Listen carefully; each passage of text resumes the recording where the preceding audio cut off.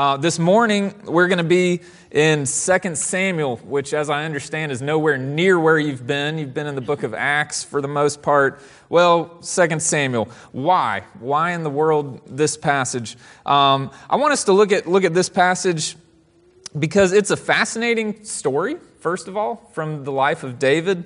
It's near the beginning of his reign as king. It's well into his story, the story of David's life, but about half of his story is just his journey to the throne and how he came to be king. But why this story is so helpful and why I want us to consider it together this morning is because, first of all, it is a beautiful picture of mercy and compassion as David, the king, shows kindness and compassion to a crippled man, a guy named Mephibosheth.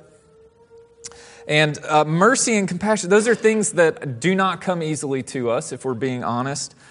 We struggle with the very idea of mercy, even though it's been at the very core of the mission of the church since all the way back to the apostles. It still is something that we as the church corporately struggle with, and it is something that we individually struggle with too, to be merciful and compassionate to the people in our lives.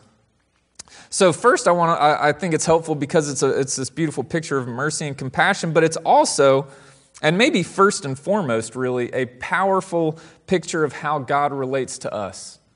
This picture that we get here of David and Mephibosheth gives us a picture of how God shows kindness and mercy to us, which is then the foundation for why we show mercy and kindness towards others. And all of this is framed within the context of faithfulness.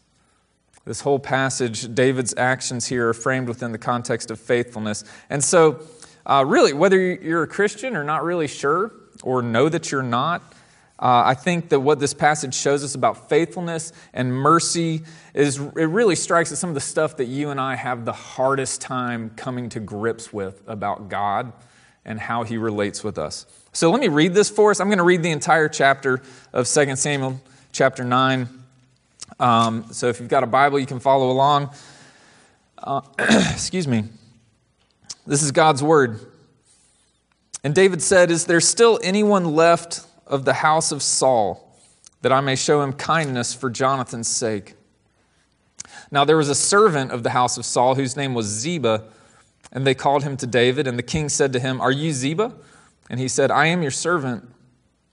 And the king said, "Is there not still someone of the house of Saul that I may show the kindness of God to him?" Ziba said to the king, "There is still a son of Jonathan. He's crippled in his feet." The king said to him, "Where is he?" And Ziba said to the king, "He's in the house of Machir, the son of Amiel, at Lo-debar." Then King David sent and brought him from the house of Machir, the son of Amiel, at Lo-debar. And Mephibosheth, the son of Jonathan, son of Saul, came to David and fell on his face and paid homage. And David said, "Mephibosheth." And he answered, "Behold, I am your servant." And David said to him, "Do not fear, for I will show you kindness for the sake of your father Jonathan. And I will restore to you all the land of Saul your father, and you shall eat at my table always." And he paid homage and said, "What is your servant that you should show regard for a dead dog such as I?" Then the king called Ziba, Saul's servant, and said to him, "All that belonged to Saul and to all his house I have given to your master's grandson. And you and your sons and your servants shall till the land for him and shall bring in the produce, that your master's grandson may have bread to eat. But Mephibosheth, your master's grandson, shall always eat at my table." Now Ziba had 15 sons and 20 servants. Then Ziba said to the king, "According to all that my lord the king commands his servants, so will your servant do." So Mephibosheth ate at David's table like one of the king's sons.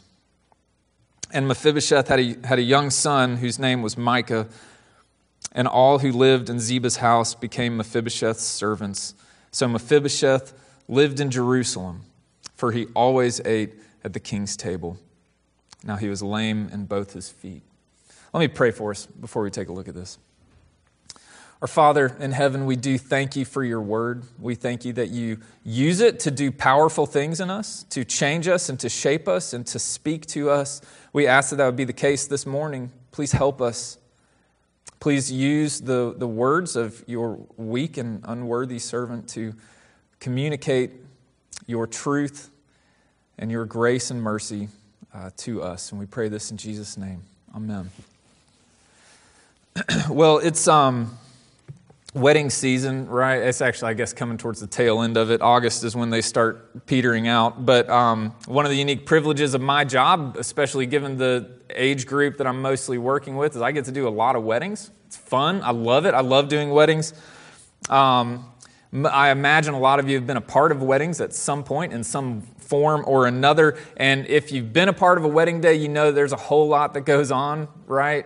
You got to show up early. You got to somehow get the groomsmen to show up on time as well, which is a huge task. You got to make sure the flowers are in the right place. You got to make sure the decorations are right. You got to find the groomsmen's missing pants, which has happened at 5 weddings I've been a part of, including my own. I don't know. Anyway, you get pictures taken, all that stuff. Then the guests show up, and there's the music and the decoration. It's beautiful. The bride comes in, there's the groom, there's everybody, the bridal party. It's awesome. Then there's this huge party afterwards, and then there's cleanup, right? Which is a whole different thing. So much happens on a wedding day. It is a huge day, but there is only one thing, right, that actually makes the wedding happen. And it only takes like a minute. Right? There's only one thing that actually establishes the relationship that exists between a husband and a wife, that establishes the grounds for faithfulness between them. And it's when you say, I, Brian, take you, Gail, that's my wife's name, to be my wife, to have and to hold from this day forward, for better or for worse, for richer or for poor, to love and to cherish until we're parted by death. Right? A lot of awesome stuff happened on my wedding day. Me and Gail had a great party. But the reason for faithfulness between us, right, the reason that we're married is not because there was a great party. It's because of the covenant bond that we entered into because of the promises that we made to each other. Correct? In other words, every day that Gail sticks with me, every day that she shows me faithfulness, covenant faithfulness, is because of that bond. She is showing me covenant faithfulness every day that she sticks with me. Sometimes it's because of the way we feel. Sometimes, I should say, it's an expression of how we feel. Always it is an expression of the promises that we've made. Why am I talking about marriage? You're like, Fry, you're so far off track. This is a story about David and some guy named Mephibosheth, which is a fantastic name. Why are we talking about marriage? It's because marriage is a covenant-based relationship, and it's about the only one that we regularly deal with in our day-to-day lives. Marriage is a promise-based bond that exists between two people. And all throughout the Bible, the way that we are told that God relates to us is by covenant.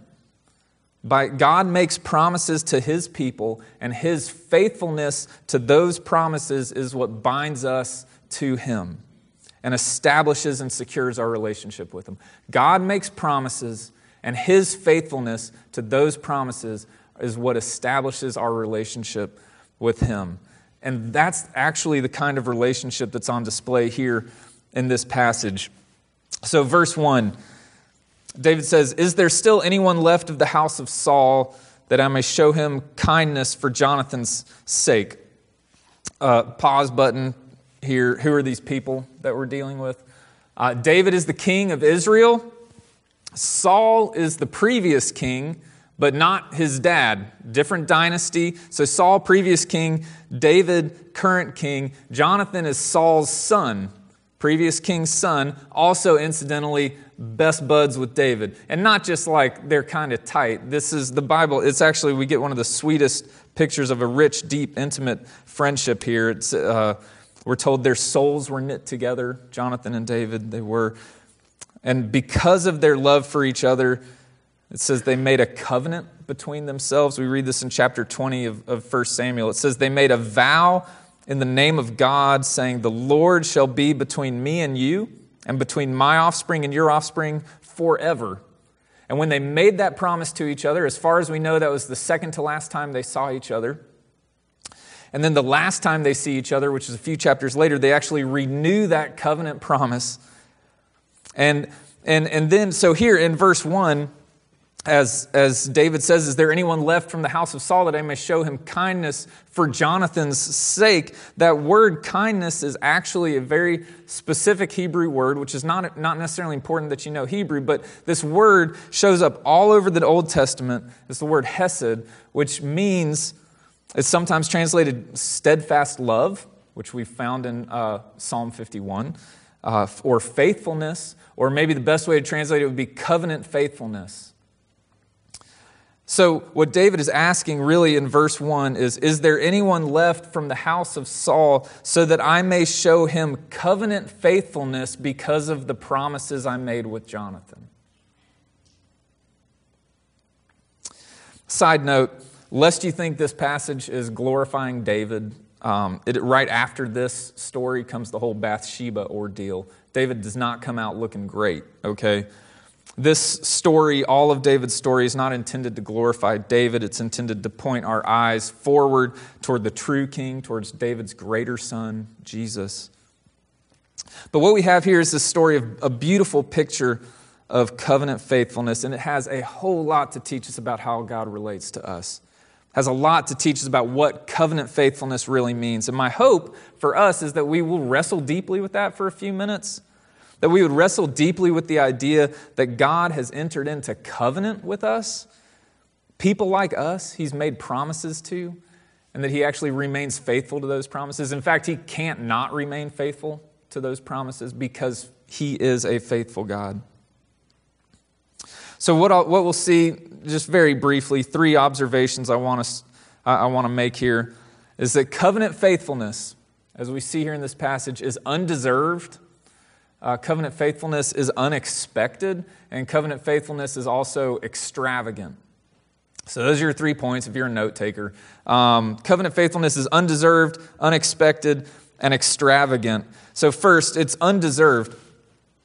Here's David. He's wanting to find a descendant of Jonathan, or even extended family. He expands it to the house of Saul. He's like, is there anybody even in the extended family so that I can remain faithful to the covenant I made with Jonathan? Verse 2, we're told he tracks down one of Saul's old servants, a guy named Ziba.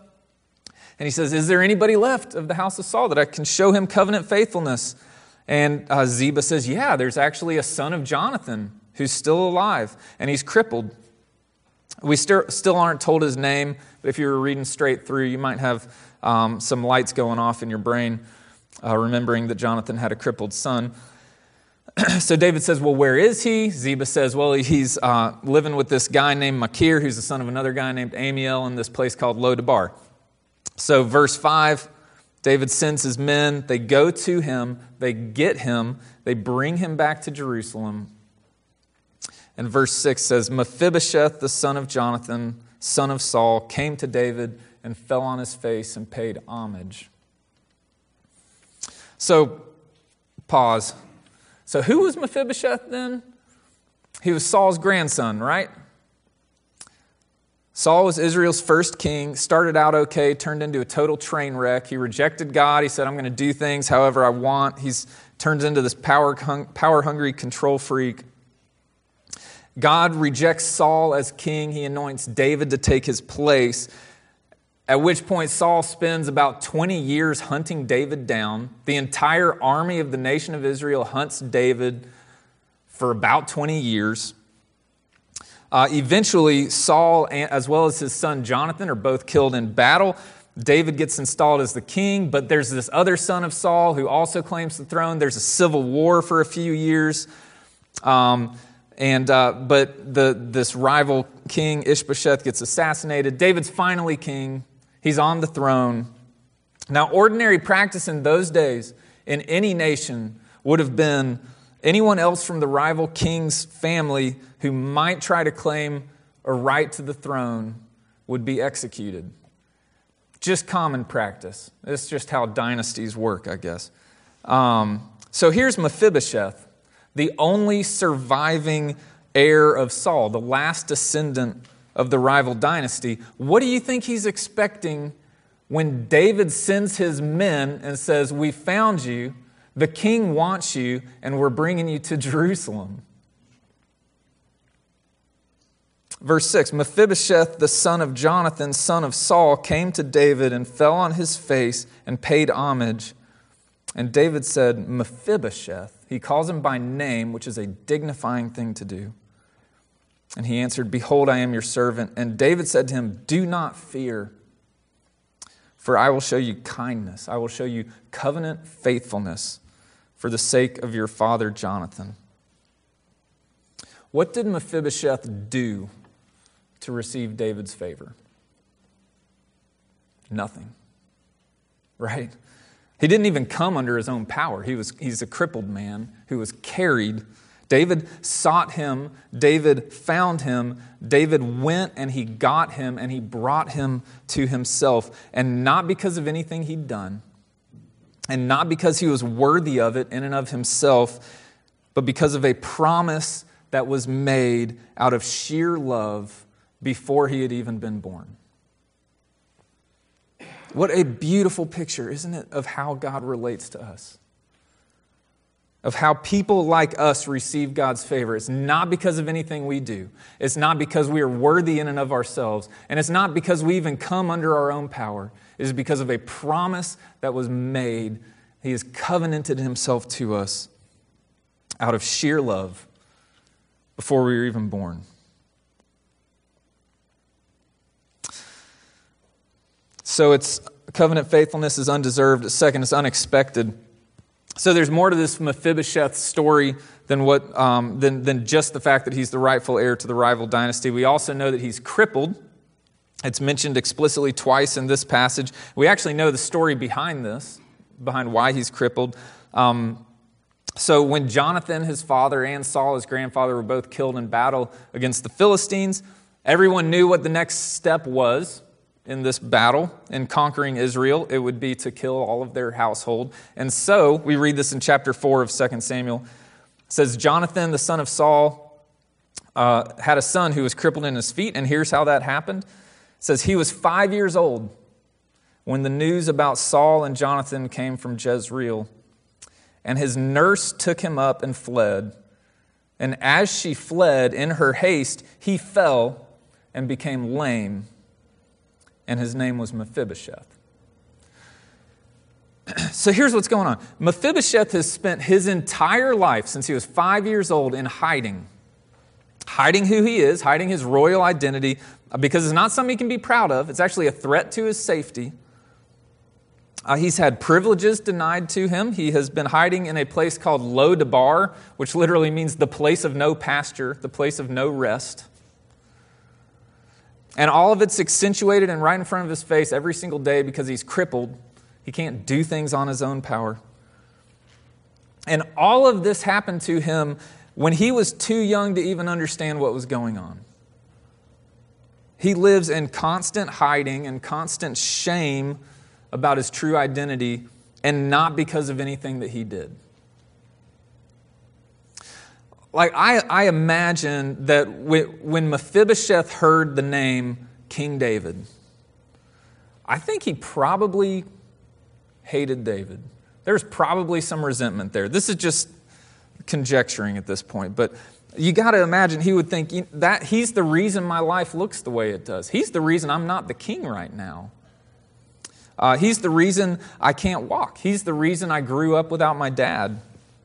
He's the reason I've been hiding who I am since I was 5 years old. And he probably would have grown up hearing stories about great King David, and you just imagine some deep bitterness.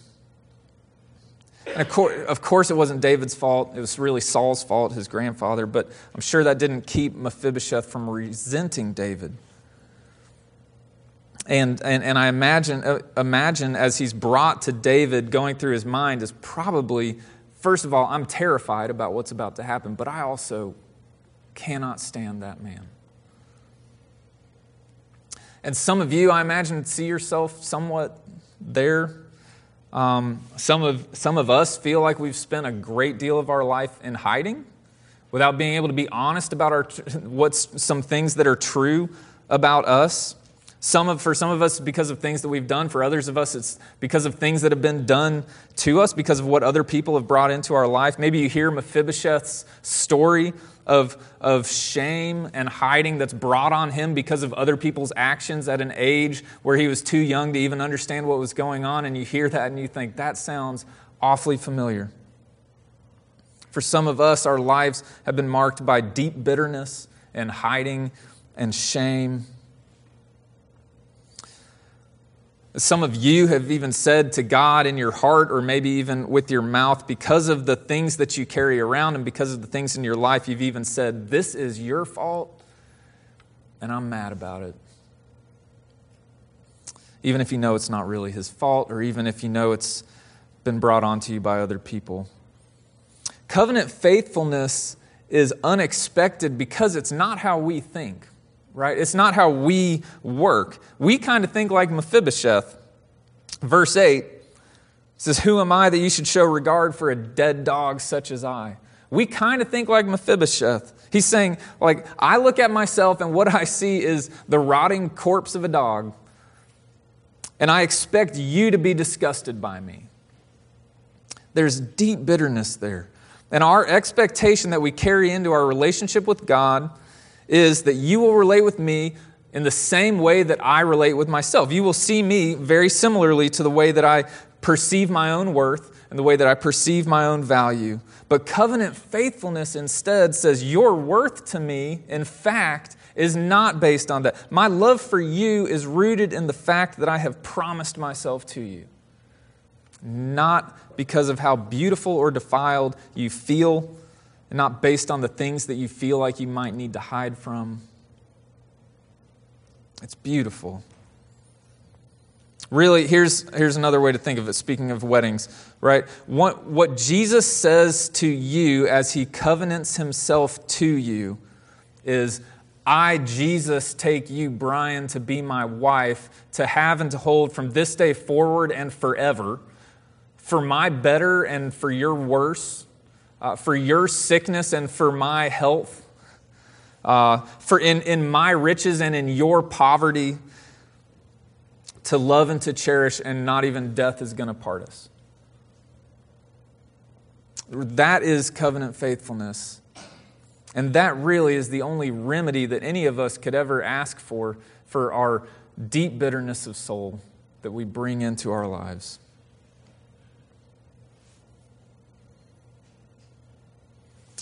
Lastly, briefly, covenant faithfulness is extravagant. Look at this. This is awesome. David doesn't just say, okay, hey, Mephibosheth, I kind of made this deal, so I'm not going to kill you. You can just come and be my servant. You can work for me, and I won't kill you. No, he says, come and be my son. He restores his inheritance. He gives him everything that his grandfather owned, his land, his servants, all of it. And not only that, verse 7, you shall eat at my table always. Verse 10, Mephibosheth shall always eat at my table. Verse 11, Mephibosheth ate at David's table like one of the king's sons. Verse 13, Mephibosheth lived in Jerusalem, for he always ate at the king's table. Over and over. That is repetitive on purpose, in order to emphasize his rightful place. Where Mephibosheth belonged was at the king's table, like one of his sons, because of the king's faithfulness to his promise. This is such a beautiful picture of the gospel. The king's enemies are not only spared, they are actually invited in and given a seat at the table and made to be his children, made to be his heirs. That is what Jesus does for us. Here's the really hard thing for some of us to believe, that we have to come to grips with, that if God is actually faithful to His promises, this is a guarantee, but it's hard to believe. God is not stingy with you. God is not stingy with us. So like, for instance, when you're pulling out of the grocery store parking lot and there's the guy with the cardboard sign that says anything helps. And we're kind of thinking, like, what's the bare minimum I can do to help this guy out and still feel really good about myself? After all, it's not like I owe him anything. That is not how God treats his children.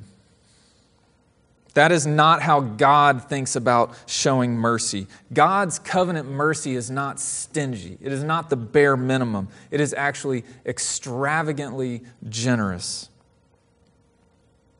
And actually, the Lord's Supper is such a beautiful, helpful reminder of this reality. The king has not just thrown you some change. He's not just handed you a granola bar out the window. The king has actually brought you in and seated you at the table and made you his son, inheritance and all. And he even says, look, I'm not just being kind and merciful. I'm not just kind of being nice to you. Because of Jesus, because of who he is, because of what he has done, and because of your being united with him, this is actually rightfully yours. I'm not just being kind. I actually owe this to you. I cannot withhold from you a seat at my table without betraying the promises that I made to you in the cross of Jesus Christ, where your debt was paid for once and for all. That's what covenant faithfulness means. I can't help but imagine, what do you think was going through Mephibosheth's mind that first night at dinner at the king's table?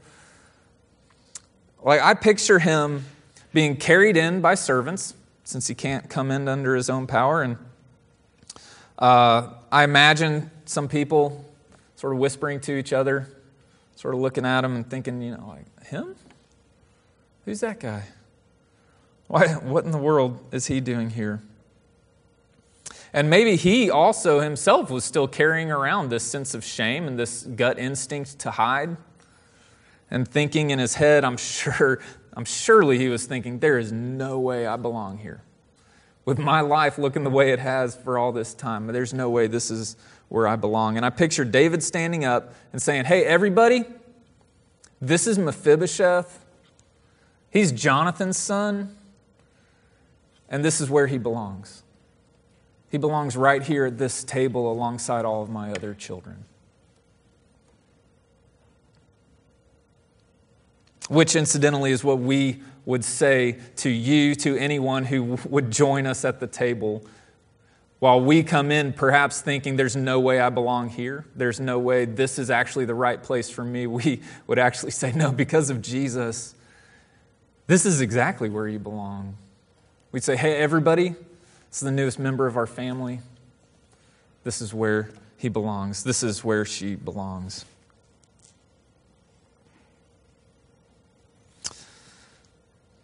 Just in closing, how does this connect then to the way we think about showing mercy to others? I think if you're dealing with this passage, you got to deal with the idea of showing compassion to others.